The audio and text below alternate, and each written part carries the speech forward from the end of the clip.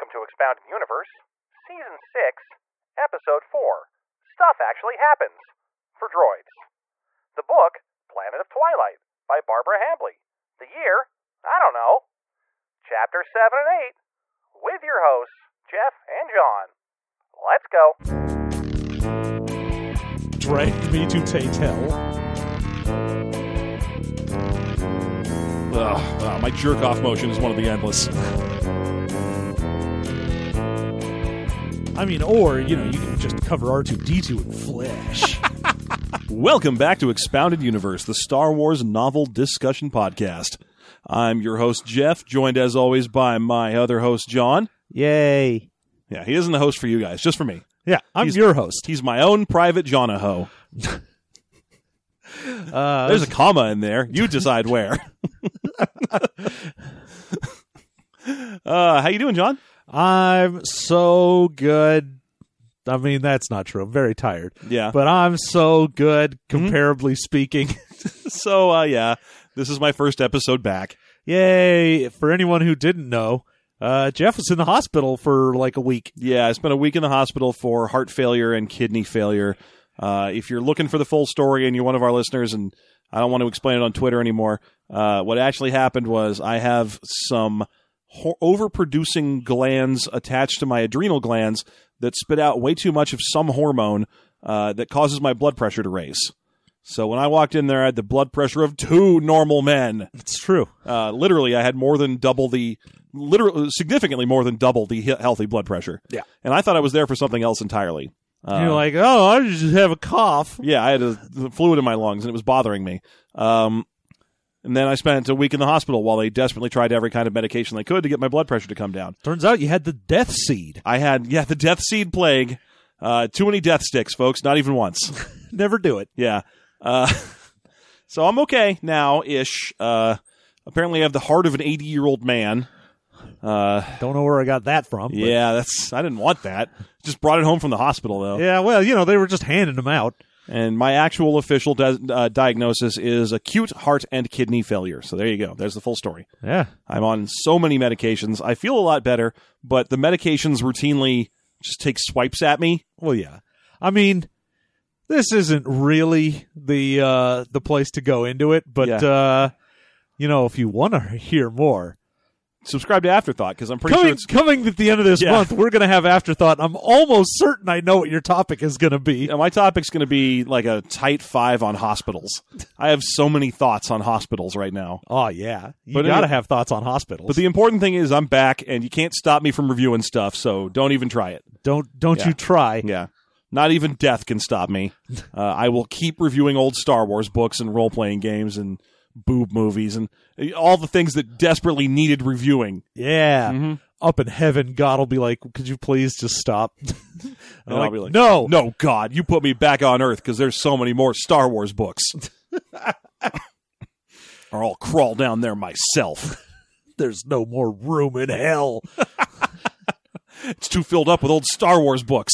That's what it is. That's where they dumped all of them, was hell. Bantam Publishing quietly opened up the gate to hell they keep in the back office. Satan was like, oh, whoa, hey, now. That's a little much. This isn't cool. We've read all of these. Come on now. All of the authors of these are here. Even the ones that haven't died yet. No, they just come down there they summer there. Yeah, obviously. Doing so well these days as authors, I'm sure. You know how the printed word is doing so well right now. Yeah, that's Barbara Hambly probably tip top, let me tell you. Tippity tops. She's definitely deserving of our scorn and ire. And not just some hard-working author trying to make a buck. Yeah. Hard, scrabble, salt of the earth author. That's what she probably... No, we're assuming she isn't that.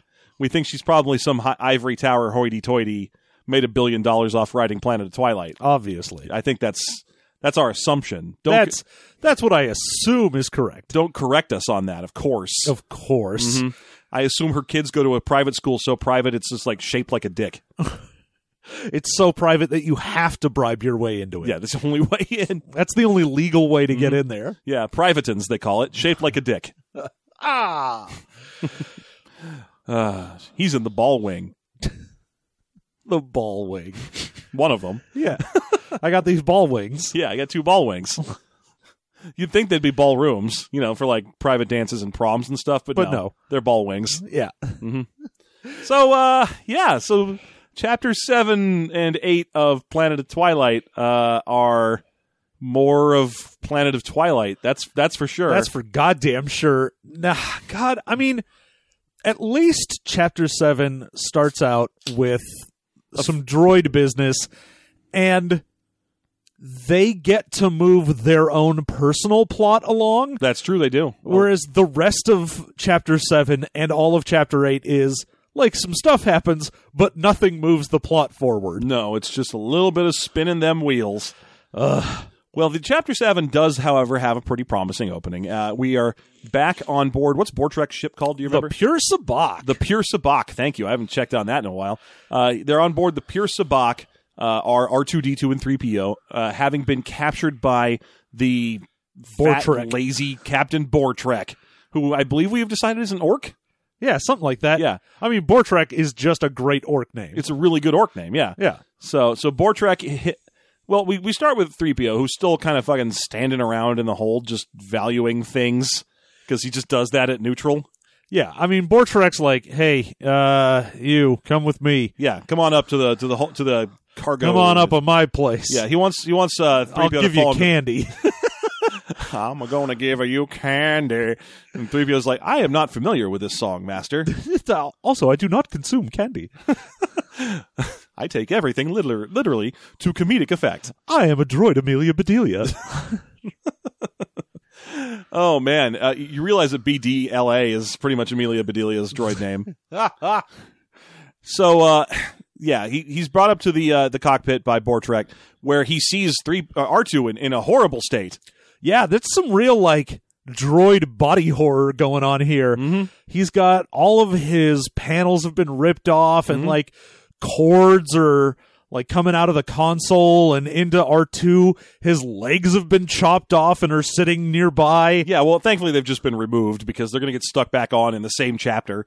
So everything's just been neatly disconnected from R2, and he's just sort of like a laptop now. He's been converted into I guess a tower case. Yeah, he's pretty much just turned into like a beepity booping sad boy that's just plugged into everything. Yeah, he's just a plugged in fire hydrant now. It's a sad situation. It turns out that Bortrek is basically using R2 as his ship's computer now.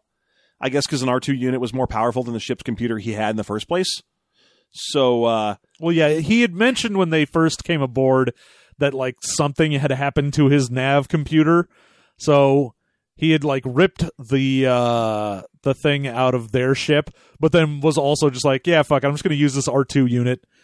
Yeah, so basically R2 is now a Navicomputer and also completely linked into the ship's functions and he's really linked in. Mm-hmm. Yeah, R2 wants to follow you on LinkedIn or be friends with you on whatever the thing is. Whatever LinkedIn does. I don't know. I don't want jobs.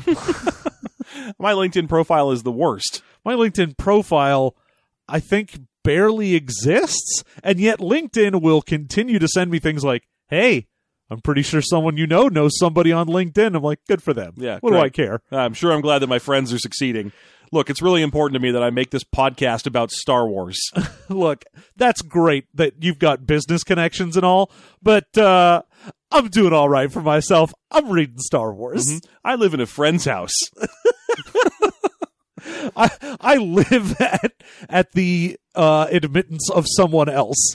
I am allowed to gain a residence to their home. Oh, provided I keep my laundry out of their machines whenever they're home. Provided I do not show my face. But do show my penis.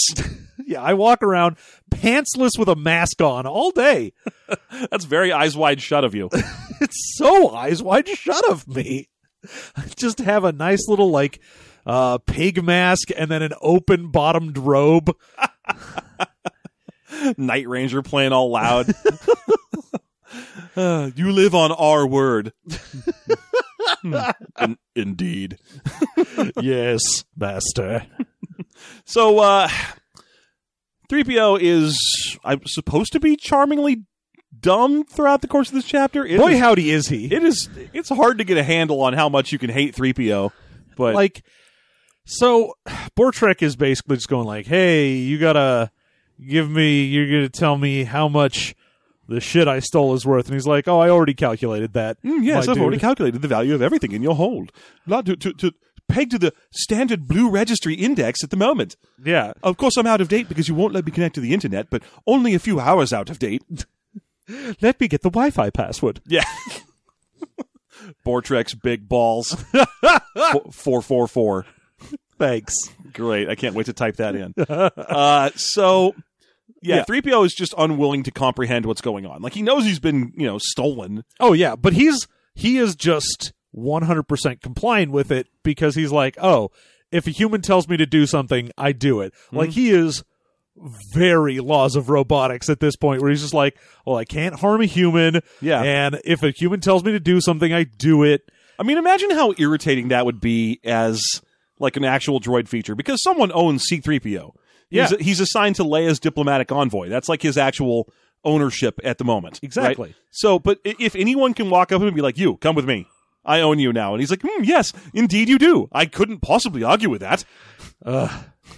Yeah. No, he, like, tries to argue with Bortrek about, like, but we're owned by Princess Leia Organa Solo, and it's against protocol for you to take us. And he's like, shut up. I don't give I believe the phrase is a Ranat's sneeze who owns you. Yeah.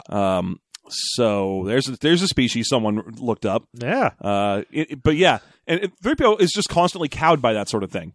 Like, you think he'd be all, okay, well, if you're not going to return me to my owner, I'm going to manually shut down. Yeah. Like, okay, just turn off. Now I'm useless to you. I'm just a chunk. But instead he's just like, oh, very well then. I suppose if you yell at me enough, I belong to you. Yeah, he's like, oh, well, we've been kidnapped, and that's all there is now, R2. I'm a weak and cowable boyfriend. So Bortrek takes 3PO down to the hold, and he's like, all right, let's separate things into piles for some reason. They were already in boxes, and now, yeah, at this point, he's ordered 3PO to come down with him. There's a point where he threatens to take 3PO apart that I thought was pretty worthwhile to discuss, where he's like, if you don't do what I tell you, I'll break you down and sell you for scrap. I know our 3PO units are worth a very great deal, even when they're broken down. Yeah, he's like, ooh, you're expensive, but I'll sell you for parts, even if I get half that much. And he's like, actually, I would be worth, like, 26,000 credits normally, and for my parts, only 4,000. And I'm like, what happens when you take him apart? Is it the programming? If you take him apart, do you also have to wipe his memory or something? Well, I mean, if you take him apart, he's just chips. I mean, it's the same thing, like, if I sell the doors off of a car, I'm not going to get a whole shitload, but if I sell a whole car, I'm going to get way more. I guess it depends on if you sell it all to one guy or not. Because if you're like, hey, man, I completely took a car apart. Do you want to buy it for like $50? And you're like, fuck yes, I do, because that's a $25,000 car. I'll just have it put back together for less than the value of the car, and everything will be fine. But, I mean, we've seen 3PO come apart and get put back together, so we know that as modular as he is. Oh, he's basically fucking Lego. Yeah. So this thought that he gets less valuable the more chunks you tear off him feels silly to me. And it's a significant loss. Yeah. He's worth like 10% of what he's worth put together. So, yeah. They go to the fucking hold, and they're moving boxes around, and Bortrek is getting hammered. Yeah, he keeps drinking, and he's getting increasingly purple. Of course, it's purple the same way we had Lando being purple a few books back, where it's all through 3PO's perspective, and so he's just describing it literally, because haha, aren't scatological jokes funny when you describe them with tweezers? Ha ha ha. Yeah, it's all just like talking about how, oh, well, the probability that all of these various people would be out to get specifically this kind of smuggler seems unlikely. And plus, he's spending all of his time expressing doubt as to their correct ancestries and also impugning the food choices of their parentage. Yeah, it's that kind of thing. It's that for pages. Just pages and pages of that. At a certain point, really deep in his cups, Bortrek starts launching into a description of synth droids again, because apparently that's just the going concern. Yeah, everyone's just super into synth droids, and he's like, man, I wish I had synth droids instead of you piece of golden shit. I'd fuck a droid. That's the important thing to take away here. So he's really excited about synth droids at first, because they'll do what you say and not talk back to you. There's that, which any droid would do if you programmed it to do that. Yeah. And then there's the fact that they are controlled remotely. He seems to think is super interesting. Yeah. Well, that's what he's talking about. He's like, oh, because they're controlled remotely, you just tell them to do a thing and they figure out how to do it and don't say anything. Which is weird because you'd think the central brain computer would probably develop some kind of personality, and you'd be like, no, snap, snap. Also, this order came from several light years away. I was going to say, honestly, it feels like everyone's super impressed with the whole central brain thing, but I go, man, wouldn't there just be a lot of lag at that point? Yeah, it feels like to if me I go, hey, go pick that thing up, and they just sort of stand there, and then 5 seconds later they're like, oh yeah, okay. I don't understand why that's the big selling point for these things. I mean, imagine a fully modular droid unit, like completely autonomous. R2 works no matter where you put him. He's a great unit. He does the things he's supposed to. He's self-powered. It's incredible. Also, consider this one. It's got meat all over it, and it has to remain within a certain range of of a hub. Yeah. It's just a worse thing. It's the only reason that works is because they're like, oh, we don't have to put all of the machinery that would normally allow something to have an AI brain. So they're like, that lets us have it be the actual size of, whatever sex bot you want it to be. Which is weird because you think, all right, how much space do you need for this autonomous AI system? I don't know, probably the brain cavity, maybe some of the chest cavity and stuff where you don't need organs because it's a robo. Like, it's weird. They're like, oh yeah, the amount of verbo brain it takes to build a 3PO unit is huge. And I'm like, no, it fills a 3PO. Yeah, 3PO's worth. It's a 3PO's worth because that's what a 3PO is. You could put a thin layer of meat over a 3PO and he'd basically look like a slightly chunky dude.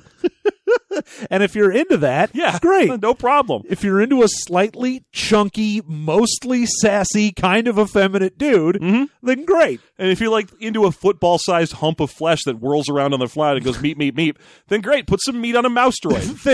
then great. You are interested in me. Look, John, I feel like you'd be more like a boxy rectangle droid. Like, can you say gonk? Gonk. See, look at that. You'd be Bob Gonk droid. Bob Gonk droid at law. Also, I kind of look like a squared off thumb. But yeah, the core takeaway is that he would fuck them. Yeah, he's like, first he just kind of goes, they'd be so much better than you.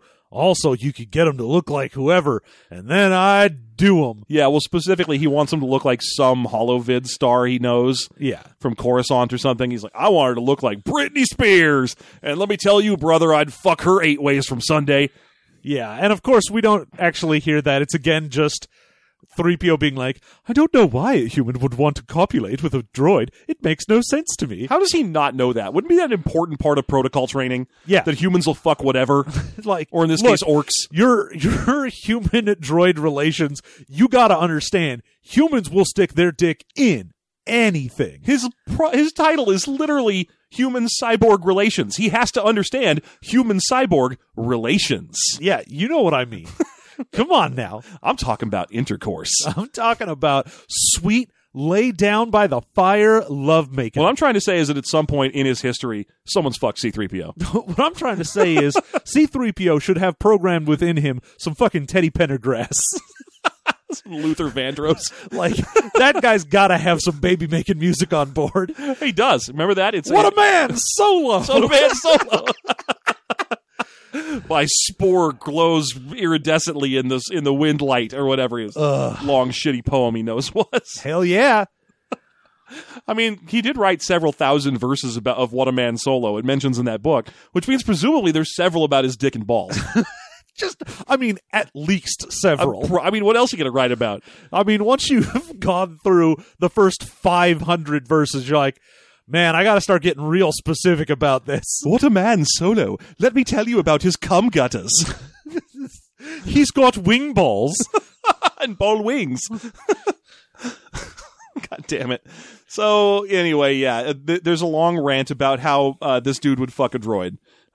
Sort of. There's a long rant of him in which 3PO wonders why he would be willing to engage with a droid which has no obvious procreative function. And obviously, I've never heard of sex for pleasure. God, every time 3PO's point of view is like, how did you get this job? Yeah. Everything about him is dumb. It's like he's the world's smartest language droid, but they forgot to put context in there. It's weird because he's supposed to be a protocol droid. Yeah. He's not a translator droid. Yeah, protocol literally is the understanding of context. Yeah, and yet he is the worst at that. Yeah, he has none of it. Anyway, eventually, this dude. Oh, we also get a name. They were going to head to the planet Selenon, where they were going to meet with Sandro the Hook. That was the name of the dude, and I'm trying to determine if Hook is a species. I know Hook is a species. Hook, because that's the big, I know Ren Hoek. Yeah, well, Hook is a species. It's these big ugly dudes from the old games, the MMO game, the Mo games. Yeah, I forget who gets a Hoek as a friend. I think it's like a smuggler or something. You get a Hoek, and it's this big fat, looks like a walking around type hut. Yeah, one of them walking around huts. Yeah, that's pretty much what they are. But no, Lehman's walking around hut. This is just Sandro the Hook. Presumably, he hates Sandro the Pan. Yeah, obviously. Anyway, Bortrek passes out. Let's get to the point, huh? So Bortrek passes out because the air mixture has gotten very light on oxygen. Mm-hmm. And then he gets a message to 3PO to come up to the bridge. Yeah. And the door for the little room slams, opens and shuts. All of this takes forever. Like everything in this chapter takes forever because you got to deal with 3PO protesting everything. Yeah. So, I mean, the actual, like, for reals action that occurs here is 3PO disconnects and rebuilds R2-D2 back to where he was almost. There's still some chunks stuck on him that he couldn't figure out how to get off because, John, they are affixed with space tape. And the whole thing is him just refusing to understand that R2 would do this on purpose. Yeah, R2's like, all right, so here's the deal. I cut off the oxygen to Bortrek so he'd fall unconscious. Now I'm going to hold him hostage until he's willing to drive us home. And 3PO's like, well, that doesn't make any sense. He's not going to like it that you've taken away his oxygen. Once he wakes up and he tells you to open the door, and you do, obviously, when you do that, he's going to be so cross with me. He's going to just hook you right back up. I don't know why I'm rebuilding you. It's like, we're not going to let him out, stupid. And 3PO's like, of course we're going to let him out. He's going to ask us to let him out, and then we will. He's a human. Or an orc. I don't remember. He's some kind of half-orc. So that's 3PO's or R2's big plan. Because he's been patched into the ship's computers, he just takes over everything and cuts the oxygen to I still this don't guy. understand. The only reason, like, they wake Bortrek back up, essentially, and let him go to the bridge because they still need him to get them out of hyperspace, and I don't understand why they need that, because he makes the jump to hyperspace without a pilot. Yeah. Now, this is really important. The R2 was able to order 3PO around to the point where he was able to jump to hyperspace, but apparently both of them are such incompetent pilots because they aren't designed to be pilots that it's not safe for them to fly a ship around themselves. Yeah. They basically have to hold Bortrek hostage in order to get him to land on a planet. Now, the problem I keep running into with this, John, is I remember a large portion of the last two chapters of Shadows of the Empire were dedicated to R2 and 3PO poorly flying the Falcon around. Yes. Like flying it around upside down and running it through like Coruscant window washing lines and shit like that. Oh, yeah. You know, two guys moving plate glass, a lot of watermelons. Fruit carts. My cabbages, someone probably yelled. But they flew a goddamn Millennium Falcon. Yeah. And I have to imagine that just bringing a ship down for a shitty landing in some planet somewhere should be something they could do. And the other problem you're going to probably be thinking to yourselves right now, and a large part of this relies on the joke that I consistently tell at the beginning of these episodes, that I don't remember what year this book came out. I do. It's from 1997. Shadows of the Empire is from 1996. The canon line indicates that she should have known that, yes, these droids can fly spaceships. I also don't know where she's getting they can't at all ever fly spaceships from. Yeah. Like, even if you discount, maybe she had no idea about, like any of the other books, why she would get it in their head that, like, oh no, droids, they can't do anything. It's just for the story. It has to exist just for the story. But yeah, I mean, R2 is literally a co-pilot. That's like his reason for being. Also, I'm going to go ahead and disagree that it needs to happen for the plot, because their plot is literally, we got kidnapped, then we weren't. Yeah, it's true. You're right. They could have just knocked him unconscious. Like, and none of home. this mattered. Yeah. In the long run, it was just, we landed on a planet. We could have just dropped our dumb dropship onto a planet that we were in, but instead we had to spend 2 chapters dicking around with Captain Orcface and his dumb bullshit. Dickin' with Bortrek, by the way, is a great sub-show. And now dicking with Bortrek. I'd fuck a droid. I express doubt as to your ancestry. I'd fuck a pumpkin.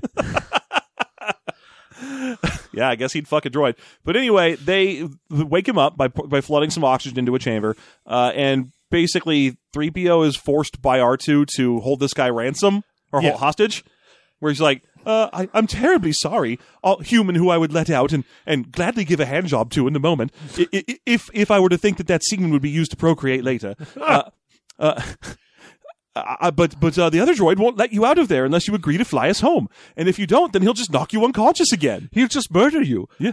And then we'll just send out a radio signal to the Galactic Patrol. I don't know why we didn't do that in the first place. I'm not even sure what the Galactic Patrol is. Who does that? Who is the Galactic Patrol? Is that the New Republic or something? What is that? I certainly don't know. The Galactic Patrol? What is that? Some sort of new wave band?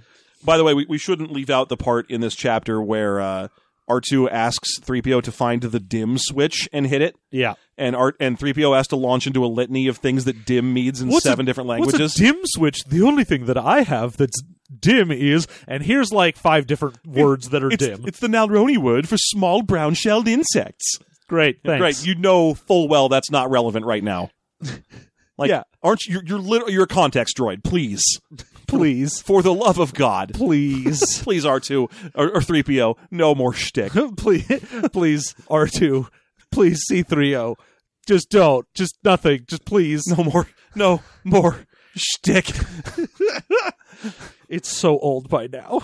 Shtick is the Gamorrean word for a type of bird. Stop it. Haha, I know full well what I'm doing. Now for my love poem about Han Solo.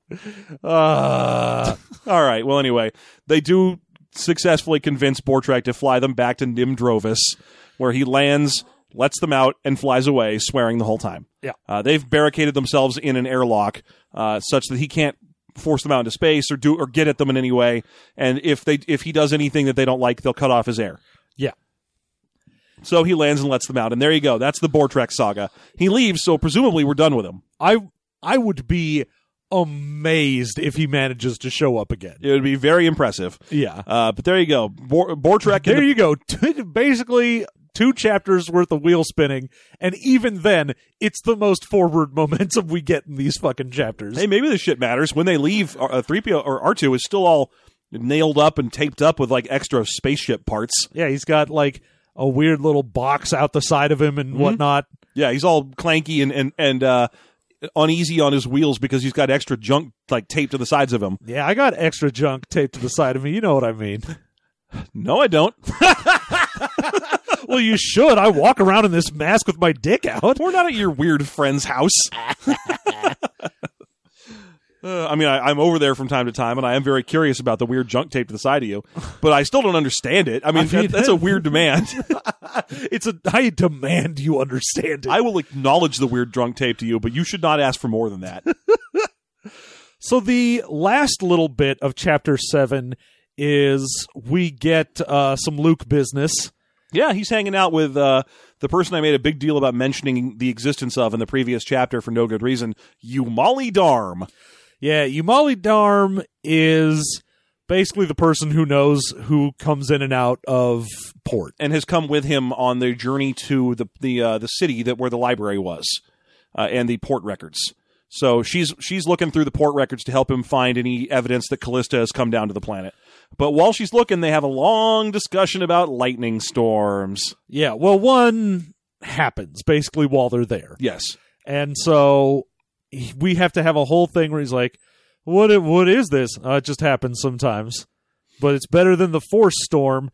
And then we have to get him being very sad about having caused a Force Storm. And also the fact that the people on the planet know what Force Storms are and refer to them by name. Well, apparently they were a thing for about 100 years a while ago. Yeah, like 80 years ago was the end of about a 100-year period of Force Storms happening all the time. And then they stopped, and no one knows why they started or ended. Yeah. But now people are like, oh, man, I thought these ground lightning storms were bad. Force storms, though, let me tell you. Let me tell you one thing. You might be a redneck if you know the difference between these two kinds of storms. These storms, Yeah. well, one makes my knee ache, Yeah. and the other tapes junk to the side of me. One of them takes out Juldrum's computer or something. I didn't write the name down, but the first name was definitely Bull-Drum. Some guy named Bull Durham. Yeah, some guy named Bull Durham. So she does, after a little hemming and hawing and talking about old timers and what have you, with lightning and force storms, come up with, yes, about 8 months ago, a person by the name of Cray Mingla showed up on planet. Yeah, because basically just going off of the descriptions, like, oh, the only female of that size that showed up recently was 8 months ago. That is one of the things we track in our records of who comes on and off planet. Is Yeah, the we relative height and weight. We put down height, weight, yeah, description, all of that. that's important to us. Yeah, welcome to Customs. Do you have anything to declare? I'm 5'8" and blonde. Thank Very you. good. And if you step onto the scale here, Very good. Thank you. all right, let me get your inseam. I need to know what you think about the difference between chunky and smooth peanut butter, sir. I think one's chunky and one's smooth. That is correct. Ooh. All right. Anime is blood. This guy checks out. This guy gets it. Yeah. So, but Cray Mingla was the name of the doctor whose body Callista took over. Which, you need that for that backstory because we didn't cover that book. No. The fact that it was like, oh, the name was Cray, it has to be her. I'm like, I don't know what that means, but sure, why not? It means the name was crazy, John. It's modern slang. That name's Cray. She had that Cray name. She came down and gave the name as Cray Mangala? What? Cray Mengele. Now we're straight into Nazi territory. Oh no. We gotta be really careful with this last name. It's Mingla. Mingla. Maybe even Mingla, just so that we don't have that G in the wrong spot. Mingla. Yeah, Mingla. There you go. I barely know La. That's probably I barely New Orleans. So there you have it. She definitely was here, thought Luke. I have to get to her. I have to. I gots to. Come on, man, calm down. There is the point here at basically towards the end of this where he lets us know that he went into a straight, like, depressive, semi-suicidal fugue when Callista left. Same. Yeah, after you finished reading the book where Callista left. You were like, Where Callista Left by, I don't know, who would write that? Shel Silverstein? Perfect. Where the Callista Left is my favorite Shel Silverstein book. That wasn't the direction I was expecting, but I appreciate it. Thank you. But yeah, he's like, oh man, I know that I had purpose, but I just couldn't get out of bed in the morning. And I know that, like, the Republic and my students and Han and Leia and everyone need me, but the world seems dark and meaningless without her. And I really I listen to The Cure a lot. I got real sick of Disintegration, and boy, oh boy, did I eat a lot of space noodles. Man, it was real bad for a while there. I remember my Aunt Beru used to sing me this song that was real fucking depressing, and I don't know why she would do it. I'm letting you describe all of this part because you're the one who understands space depression more effectively than I do. But I was like, oh yeah, no, I get it. No, like, I'm up to speed. Yeah, no, this is accurate. This is your bog standard depression. Did you play all the way through Final Fantasy VIII again? Yes. No, I just played the card game. I just played Triple Triad for weeks. That's it. That's all I did. I don't deserve good face cards. Yeah, so he spends like a page and a half describing clinical depression, and then is like, but now that I know she's here, I can breathe again, and all will be right with the world. Everything's great, he thinks to himself. And then, oh, by the way, this is also the final point where we learn the name of the village that they've managed to get out to. Ruby Gulch. They're in Ruby Gulch. And then he goes, wait a minute. I sense a Jedi. Holy shit! And that's the end of Chapter 7. The other thing that gets mentioned in Chapter 7 that I really feel like we need to talk about at some point is the tavern that exists in Ruby Gulch. Oh, no. That shows up Is in it more, 8. Is it more in 8? Okay. Yeah. All right, that's fine. But before we can talk about the tavern in Ruby Gulch, Chapter 8 opens on Princess Leia again. Man, this is... The story of a girl who's stuck in a hotel room for fucking 7 chapters in a row. Yeah, every time we check in with Leia, I'm like, did we need to? We could honestly just not have checked in with her at all. And the plot would be exactly the same. I think the last time that was true, this time we learn things. I don't know what they mean yet, but we definitely learn things. I mean, all we learn is that some doctor or whatever is afraid of things. Well, it's Legaeus. Legaeus, the dude who's been nice to her. But he's when we join up with her, she's still all high on Sweet Blossom. Yeah, they essentially give her a pitcher of water that is laced with Sweet Blossom, and she has been putting herself on the verge of dehydration just so that she doesn't get too fucked up on Sweet Blossom. Yeah, she's been dumping it off like the balcony of her room so that people don't... Because they'll also check the pitcher to make sure she's drinking. Yeah, but the planet they're on is super hot and dry because it's just rocks. Like, literally, this planet is virtually translucent. It's just all made of see-through crystal chunks. Yeah, it's just a crystal desert. That's it. Yeah, so pouring water on it is a really good way to get rid of water. Yeah. So she's been doing that a lot.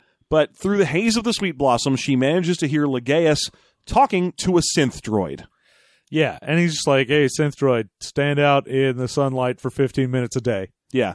And also, the very opening of the chapter is just the phrase, they've unleashed the Death Seed. Yeah. I guess because the synth droid visibly has Death Seed plague all over it.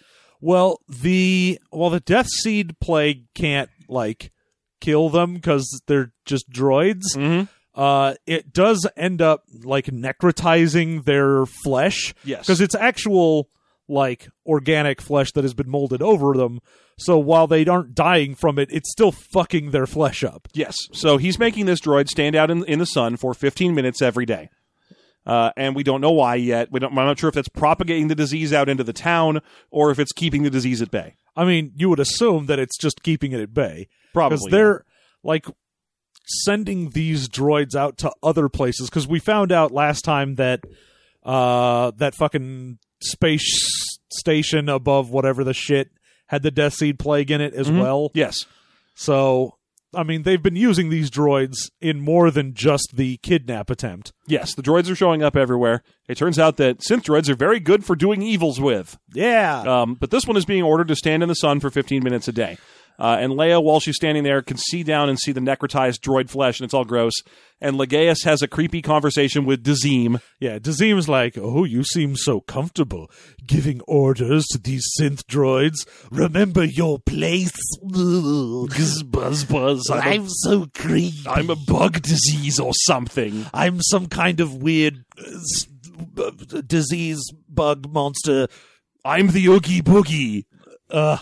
But yeah, they have a little back and forth, which ends with the most comically overdrawn threat that I've seen in a Star Wars book in a while, where Dazim says, yes, okay, very good, be confident, but remember, there are 24 hours in a day, and only 12 of them are light.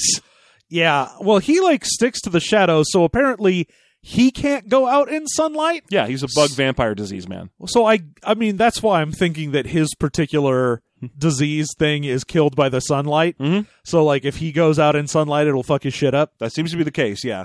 But also, he's like, hey, as a threat, if you don't like the fact that I fuck up these droids with the Death Seed, maybe next time I'll use you as a delivery system. Yeah, and he's like, oh, would you prefer I take sustenance from the people of the town and the droids, or from you? So presumably, infecting people with the Death Seed is like keeping Dazim alive. Yeah, it's... like, I have to imagine that it is... I can't even imagine, because, like, propagating the disease feels like it shouldn't nourish him in any way, and yet, from what we got when he was sending the Death Seed plague out on the, like, 2 cruisers, he was all like orgasm face when people were dying, so I have to assume he gets something out of it. Yeah, he must be getting something out of it. Maybe it's just sheer joy at the prospect of murdering folks. Boy, he just loves a good old-fashioned murdering. He's just taking joy in his work, that's all. He enjoys what he does, never works a day in his life. Mm-hmm. Never has. But if you teach him to fish... Then he got a fish and gave it the death seed plague, and then came and shitted and farted. He just did all the bottom stuff. All the lower half stuff. All that stuff. Yeah, he just did it all at once. That's how he does his thing. Dazim shitted and farted and camed his pants. And peed a little. There you go. Yeah. We should have called this episode that. You shitted and farted and camed. Yeah. Anyway, the two of them have a little thread off, and then Legaeus shows up to visit Leia. Yeah, and Leia's, high as balls, but still manages to have, like, some coherent thought. Mm-hmm. Like, she's basically trying to sympathize with this dude. She's like, oh, it looks like you're a prisoner here just as much as I am, huh? And he's like, I can't comment on that, ma'am. Just drink your sweet blossom. Oh, I mean, Powerade. Please drink this Gatorade like a small child. Man, I miss drinking shit that fast. You just take that glass of water to the nug and you're like, ugh. Yeah. Now I sound like that when I'm breathing all the time because I'm fundamentally broken. It's true. Okay, so anyway, he comes in and they have a brief conversation where she's basically starting to turn him to her side. Yeah, because she is pretty much the only one that shows Legaeus any amount of kindness. Yeah.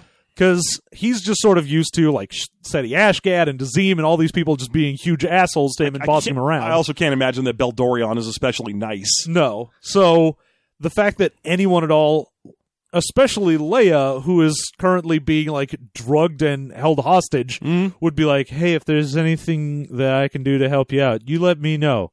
I won't be able to do it because I'm fucking high as balls, but just let me know. Yeah, and he's like, doesn't say anything, but he stops for a moment when she says basically that, and it's like, yeah. Yes, and then leaves. So I guess that's as much wheel as we're going to move this chapter. Yeah, her. I mean, if at some point he's like, oh, I guess I'll help you try and escape. I stopped putting the sweet blossom in your water, and now it's go time, then that'll be nice. I'm sure the next time we see Leia, it'll be like, oh, and by the way, Legaeus has moved to Lakeview, Florida.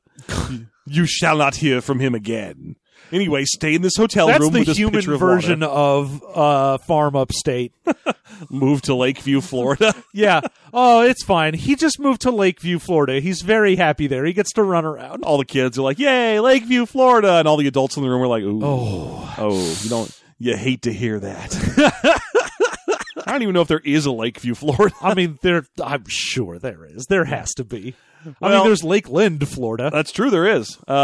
Anyhow, what's up with Luke, says the chapter, because we certainly don't want to do any more Han and Han stuff than we have to, apparently. No, Han has had one chapter in the last, book. 9. In the last book. Yeah. Jesus Christ, book. Come on. Let's get some more fun action happening. Luke is going to basically seeking out the Jedi smell he picked up. He's floating around the place as if he was a hobo who had scented a delicious pie. Yeah. And, I get that because he's like, ooh, a Jedi. If there's a Jedi here, then they'll probably know something. They probably trained Callista. Yeah, that makes sense based on the no evidence I have. So, I will say this. This bit of the chapter is probably the most interesting. Mm-hmm. Neat and good is what I read this chunk in the hospital and I was like, hey now, I don't hate this part. Yeah, this is probably the best chunk of the book, but again, comes to nothing and does nothing. Well, it teaches us a little bit. So it turns out that he finds a Jedi after all, by asking around in town, specifically at the tavern that we really got to talk about the name of. Go ahead, John. First of all, the thing you got to know is that there's a lot of local low moisture grazing animals from import settlers. Yeah, we've got the Koopas, the Brahmins, the all these various animals that the blurds, the torpedoes, the blurds, all these things. And he's currently staying at the Blue Blurd of Happiness. I'm really sad it isn't the blue blurt of blappiness. I would have been more amused by that rather than reading blue blurred of happiness and then putting the book down and going, I'm sure it didn't help that at the time that you were trying to read that, I was busy playing Soundtrack 2s, which I'm sure. I mean, you probably it didn't know took was me a thing. forever to fucking read through these chapters because every time I was reading something, you're like, "Hey, here's the dumbest song," and I'm like, "Thank you, Jeff." I mean, when I was in high school, I was briefly obsessed with Soundtrack 2s, which is more soundtrack released for a single movie. Oh yeah. Like Mortal Kombat had Mortal Kombat More Combat, the second soundtrack. Hey, I mean, even up till Moulin Rouge had a second Moulin Rouge soundtrack. Yeah. But I think none of them are ever going to top the fact that I owned, personally, in CD form, 3 soundtracks to the movie Hackers. Which, man, why? So I was just having some fun digging around on those because I did the reading. I mean, what else was I going to do? Yeah, I know. Watch Stars all day? Fuck the hospitals. Fuck hospitals Stars. forever. Okay, so anyhow, Luke the goes blue to blurt this- of happiness. Luke goes to this fucking house and he is in he finds it in the old timer section of town. Mm-hmm. And he describes the house as basically being like he got pointed out what Seti Ashgad's house was. Mm-hmm. And he's like, "Oh, this is the bullshit fucked up version of that." Yes. Like Yeah. it's just It's like it's this- the white stucco thing, but everything's run down. There's all sorts of like creeper vines all over the place, and Yeah, so basically the same Fansington house that Seti Ashgad get for being a big shot in town, but whoever lives in this one doesn't care about upkeep and doesn't have any money left. no, all the like solar panels are knocked out and everything sucks.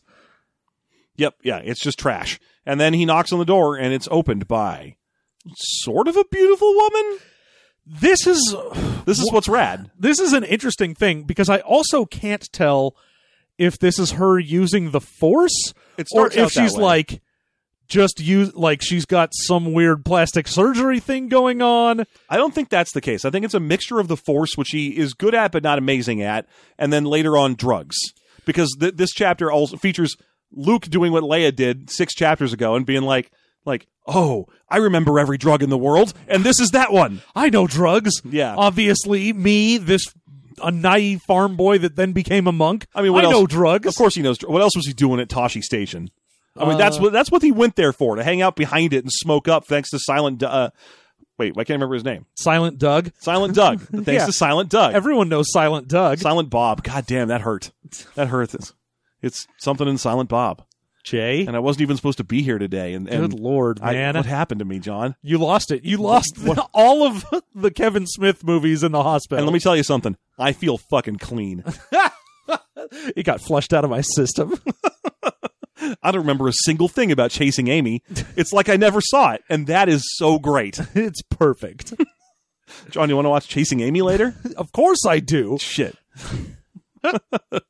I'm sorry. That's what Toshi Station was. He would go out there and smoke death sticks and No, because he's Luke. He would go out there and be like, "I want to fix a speeder." yeah, someday I'm gonna join the rebellion. Pass me some more powdered bantha shit. I can get high off that. So yeah. In Star Wars, Jenkum is a kind of bird man. You can still smoke them though. So the door opens up and he sees a woman with like dirty, greasy hair in like a fucked up, shitty robe and dress that's like patchy and nasty looking, but she appears to him to be like the concept of young, where like everything is smooth. Yeah, basically she's applying To the motion point- smoothing. Yeah, using to the point Force. where it's like uncanny valley level smooth. Because like you don't have any crow's feet, you don't have like a wrinkle on your forehead. Yeah, she looks like Smooth Yoda. Yeah, you just straight smooth Yoda opens the door. No, but every time he like zeroes in on a part of her body, like he'll be like, "Oh, gross! What happened there?" But then when he tries again, it's like it looks great. Well, like he opens it up and he's like, "Oh, you're like if someone wanted the concept of young and didn't quite know how to do it." Yeah, It's like, man, you look like Ursula the Sea Witch. Oh, no, wait, you look like Ursula the Sea Witch when she turns herself into a brunette Ariel. Okay, I'm up to board. I'm bored. But no, she's like hot and blonde, but old and gross and creepy. And yeah, the way it's described is very good because every time he's like, oh, and she brushed like natty, gross hair away from her face, which, by the way, was great. yeah. And also, she's high-breasted. Ah, yes. Same. I'm not sure what high-breasted means. Like, are her breasts high? All the time. Or are they just like blaze it? They're just mounted on her shoulders. Yeah. I got these shoulder tits.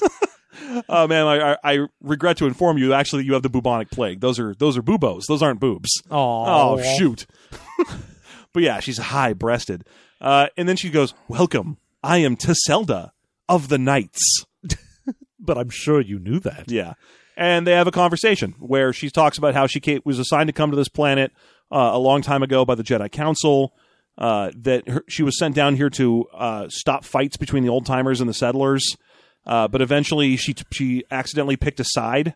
Well, yeah, because she's like, oh, back here there were like petty warlords and bullies trying to make it so that they were in charge, and I freed these people from tyranny, and they loved me so much that they gave me a house. They set me up as a ruler. Yeah. So she basically decided to stay on this planet, not least of which because it's hard to leave. And then Beldorion showed up, and he managed to trick the people into turning against me. I'm going to be really honest here. I'm having a hard time imagining how Beldorion got here. Because the gun emplacements are older than Beldorion's story is. Yes. And he's fucking enormous. Well, I mean, he's a hut. It's not like he can't get down in a ship. I mean, it had to be like a hut-sized ship. After the description of how Seti's ship was like already tiny, and then it split into 6 even tinier things. I mean, I don't think his ship was tiny. I think it was just 6 tiny ships that Voltron together. Yeah, I'm having I mean, again, for reference, Beldorion is like 43 feet long. Like that's they give you a measurement in meters of how big he is. Yeah. He's longer than a whale shark. Now, he's been here for like 100 years, though. It might be that he's been getting big. Yeah, I was going to say, it's probably he came here as a young hut to make his name in a world and then got hudded. Yeah, that does make sense. Although he never got fat. Apparently he's been a skinny... Oh, no, he's ripped. He's a skinny, ripped hut. I mean, he's not skinny. He's just ripped. Dude, he's yoked. So much grosser. Get this, John. He always skips leg day. Get this, though. His cum gunners go all the way down. Oh my God. People use them for Pinewood derbies.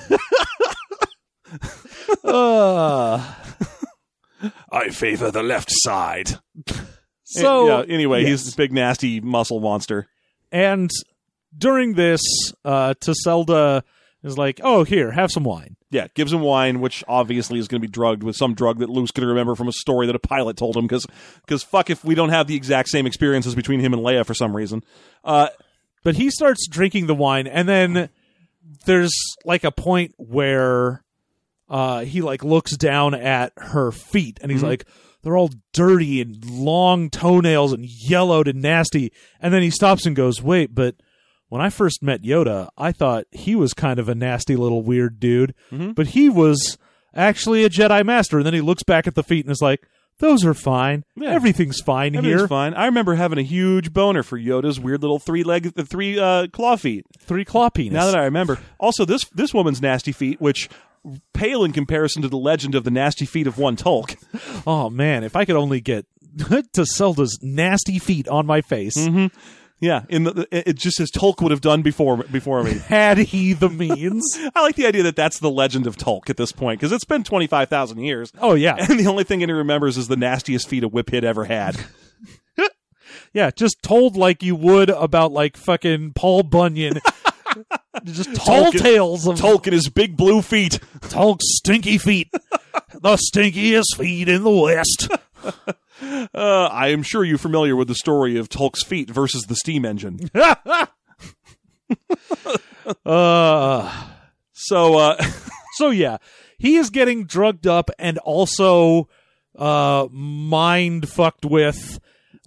And she spins her little sob story. Seti Ashgad, when he came down, and along with the help of Beldorion, stripped her of all of her power and accords, Basically, turn the people against her, Yes. and to add insult to injury, stole her lightsaber. So- And they can't go to Callista because she's like, "Oh, you're here for Callista.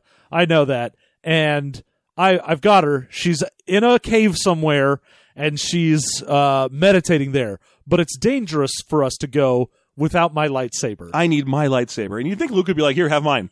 So let's just go. Come on, let's do this. Just fucking go. Look, I've got a lightsaber. Whatever. Who gives a shit?" Well, do not make me play Final Fantasy IX.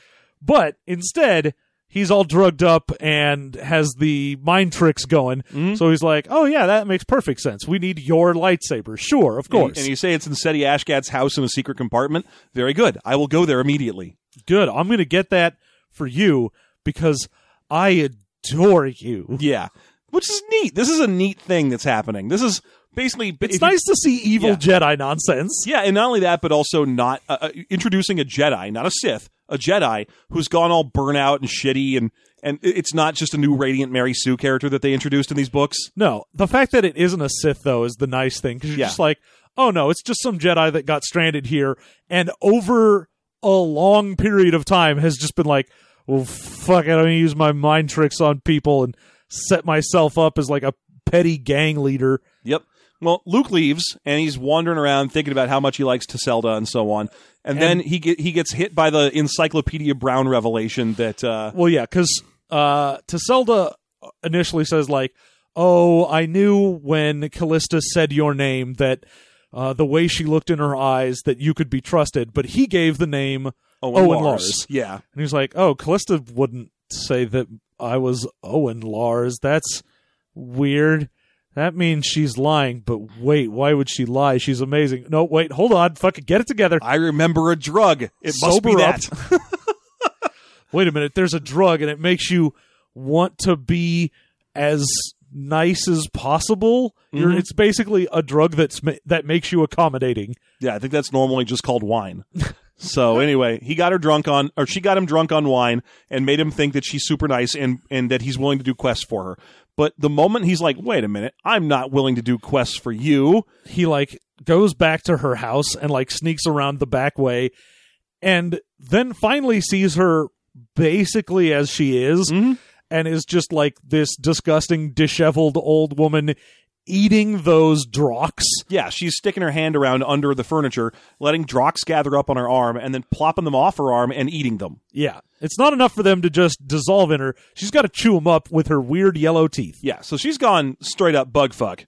Or I guess bug eat. Bug eat, yeah. And she's like all disheveled and wearing a dirty matted outfit, and her toenails are all long, and she built the spruce moose. Yeah. I mean, she just goes. She's collected her pee. She's gone crazy. But she, of course, notices Luke up there because they're both Force users. And then I guess she sends out the telepathic signal for all of her thralls to go get him. Yeah, because she just stands there looking at him and eating bugs, and then she starts laughing, and before he knows it, a spear almost hits him, but she didn't throw it. He's now being chased by old timers, and lots of them.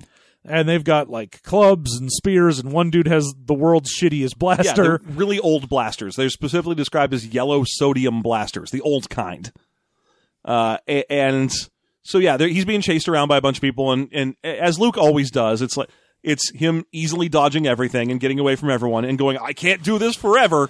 Yeah, well, the thing is, he's like, oh, but I can't use the Force now. Yeah, because if I use the Force, it'll murder someone. Yeah. And he doesn't want to murder anyone, not even the people who's chasing him. No. So he runs along. Because he does still have a lightsaber and a blaster, but he's not using it on them. Yeah, so he runs along for a long time. And then he runs into the cops. He runs into a couple of cops. We got a fat human and a Ithorian cop on the planet. Weird that there's an Ithorian cop here, but sure, why not? It's pretty great, honestly. Like, I don't know why an Ithorian would be like, oh, I'm canonically super all about plants forever. Let me go to the one planet that has 0 plants. Yeah, and so the two cops are straight up out of central casting, even though one of them is an Ithorian, because they're just like, hey, what's all this then? What's all this then? All right. Hey, now, no, hey, don't you throw that spear. Yeah, I'm trying to remember the name of the... it's fallen out of my head, so I'm flipping through looking for it. What are you looking for? The name of the Ithorian. Oh, it's like something It's like Lance. Spindle Lance or It's like Spandlance or something. It's Lance at the end of it. Snap Lance. Snap Lance. Yeah, Snap Lance with a U in there for some reason. And the other guy's name is just like Grupp or something. Yep. So Grupp and Snap Lance are here, and they're going to restore order. Yeah.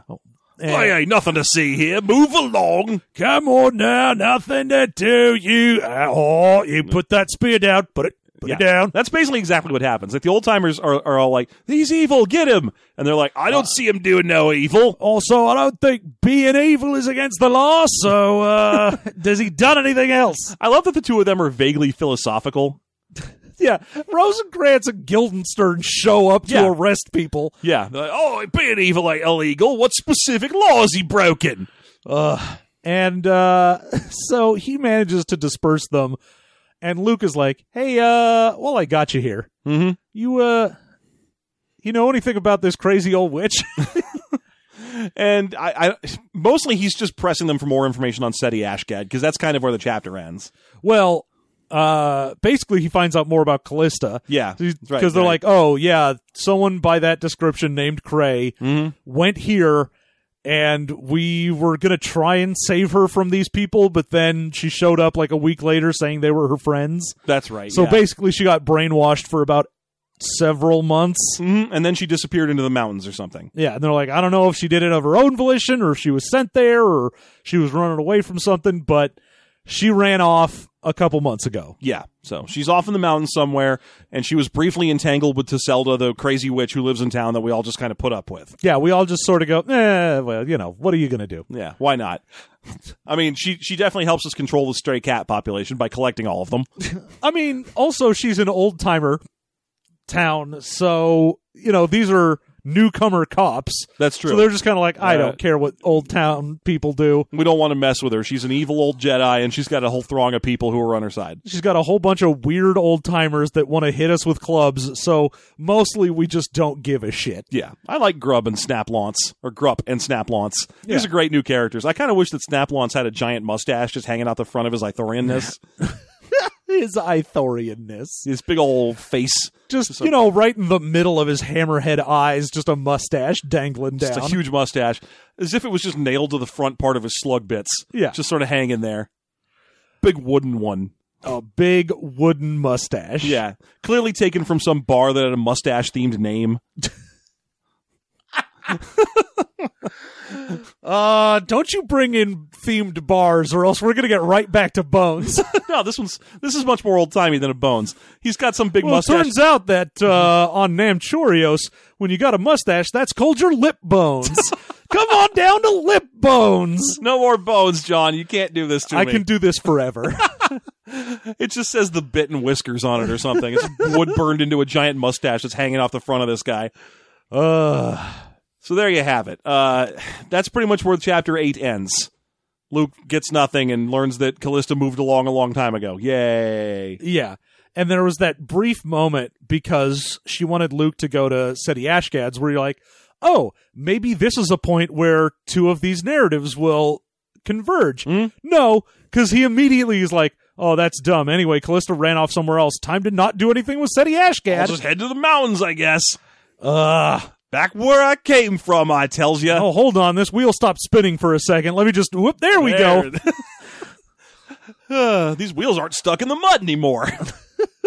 Let me just jam that down there and start a spinning. I mean, to be clear, let's be giving credit where it's due. Tesselda is a neat character. I mean, like I said, I really enjoyed this bit of the chapter. It's probably the best in the book we've gotten so far. Yeah, a burnout Jedi is, to me, it evokes back when I was like a kid and I was playing West End D6 Star Wars, because the only kinds of Jedi you could play in the core book were a young Jedi hopeful who doesn't really have any powers yet, or an old burnout. Yeah. And I like when I encounter the old burnouts, which is super rare, because everyone always wants to write young sexy Jedi.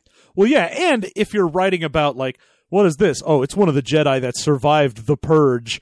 It's usually because they're some super weird badass. Yeah, but on instead a it's mystic just mission. Yeah, instead it's just, oh, what are you? Oh, I'm a weird, like, creepy cat lady. I'm basically Mrs. Havisham if she had Jedi powers. Yeah, and her survival makes perfect sense. It wasn't worth Vader's time to come down here and murder her. No, there was no reason for him to be like, oh yeah, I heard a rumor that maybe there was some weirdo on a planet somewhere that it would be ridiculously difficult to get to and no one gives a shit about. Yeah, so this is a neat character to exist. You're like, Vader would be like, yeah, I could probably go to that planet and murder the one Jedi I've heard about that's there. Maybe even also that Hutt one I've heard is down there. But, I mean, gun emplacements are going to take out a whole bunch of shit, and that's going to bring... Sheev's going to start yelling at me about that. Yeah, I would have to basically just bomb this planet, and I don't really care because nothing about this planet matters. Yeah, so this is a neat character. Tiselda... I like. And it's a shame that we're probably not going to see her again. Yeah, I mean, we might, but God, I feel like in the same way that Bortrek showed up and then is gone, it's like, and here's Tiselda, also gone. I'm just introducing things so that I don't have to do the plot. Anything to make it so the plot happens in the last 4 chapters of the book. Look, I don't think you understand. I've read the other expanded universe novels, and I know the format. Yeah. Do nothing, spend 4 chapters at the very end wrapping everything up. It's just like writing a mystery novel. You write the ending first, and then also write the beginning first, and then after that, you write 8 more chapters of bullshit and stick them in the front. It's so bad. I hate everything. Well, there you have it. That's chapter 7 and 8 of Planet of Twilight. The Phantom Menace, I was going to say. Yeah. What the hell? Man. Rough. Anyway, if you want to hear more Star Wars stuff, and I know you do, I know you do. all you got to do is stop on by our Patreon and support us at the $2 level. Yay! Why wouldn't you want to do that? Help us make our goals. We only have 1 goal left. I'm planning to add a second one at some point. But right now, the only goal we still have to hit is at $3,000. We get a pig. Get that pig. We don't talk about that pig enough anymore. Hey, you guys get to name that pig. Yeah, that's what happens. If we hit $3,000 per episode of System Mastery, we got to get a pig, and we got to let you guys name it. And you're going to get pictures of that pig. You're going to get constant There's pictures going of that pig.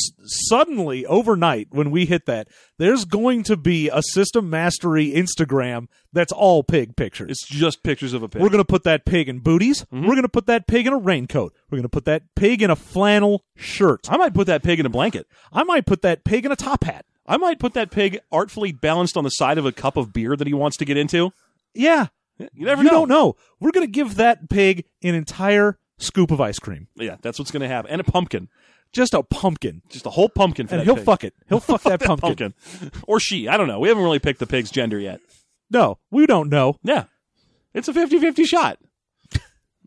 Is it? Wait, do pigs have a third gender? Well, also, it's not really a 50-50 shot. We can decide what we want to buy. I guess it's probably like if true. we want to go get a sow, we can do that. What is cheaper between pigs and sows? That's really what it's going to boil down to, doesn't Well, it? I don't know. How much is pig milk worth? So much So much pig milk. to pigs, which obviously we're going to open up that business. Well, definitely, once we hit that mark, we're shutting this shit down and opening a pig farm. we're going to sell pig shakes on the roadside. What I'm going to do is I'm going to let this pig out. It's going to find truffles for me. Mm-hmm. Now then, I'm going to get these chicken eggs, turn it into mayo. We're going to play Stardew Valley with that pig. Yep, we're going to let that pig play Stardew Valley with us.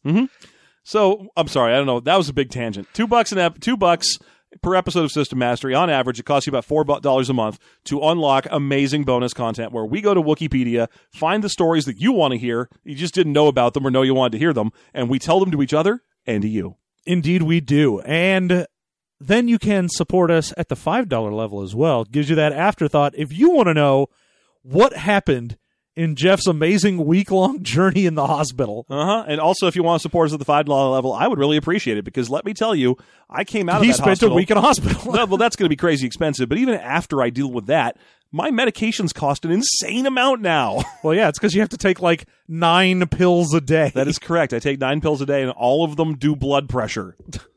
Yeah, they're like all of them the Donatello of blood pressure. One of the pills is crude but rude or whatever. He's rude but cool. Oh, Cool but rude. well, couldn't he be rude but crude? He could be rude but crude, but I don't think you'd need a but there. He could be rude and crude. I feel like we're describing a new Ninja Turtle, Oh, yeah. the bully one. We're definitely describing a new Ninja Turtle, and his name is Greg.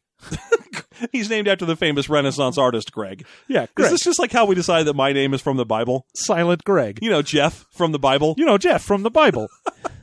You remember biblical Jeff? You know how no Jeff, except for the ones that are comedians, no Jeff has ever gotten more famous than the shitty roommate in a movie.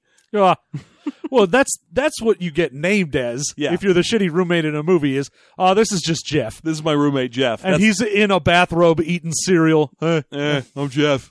And then he walks by. You gonna get them tits out? Well, all right, well, I'm gonna go play Dance Dance Revolution in my room then. While I'm eating cereal in a bathrobe. It's gonna sound like loud, heavy thumping, but there is no chance it's sex. I mean, there are famous and well-off Jeffs. You've got Jeff Goldblum is not a... Well, no, but I'm saying character names. Yes. When naming characters, whether it's the Bible or a movie, Jeff is not the most glamorous thing you can choose. No, you don't have your big damn hero be like, I'm Jeff. That's never happened. There are so many Jacks, and there's not...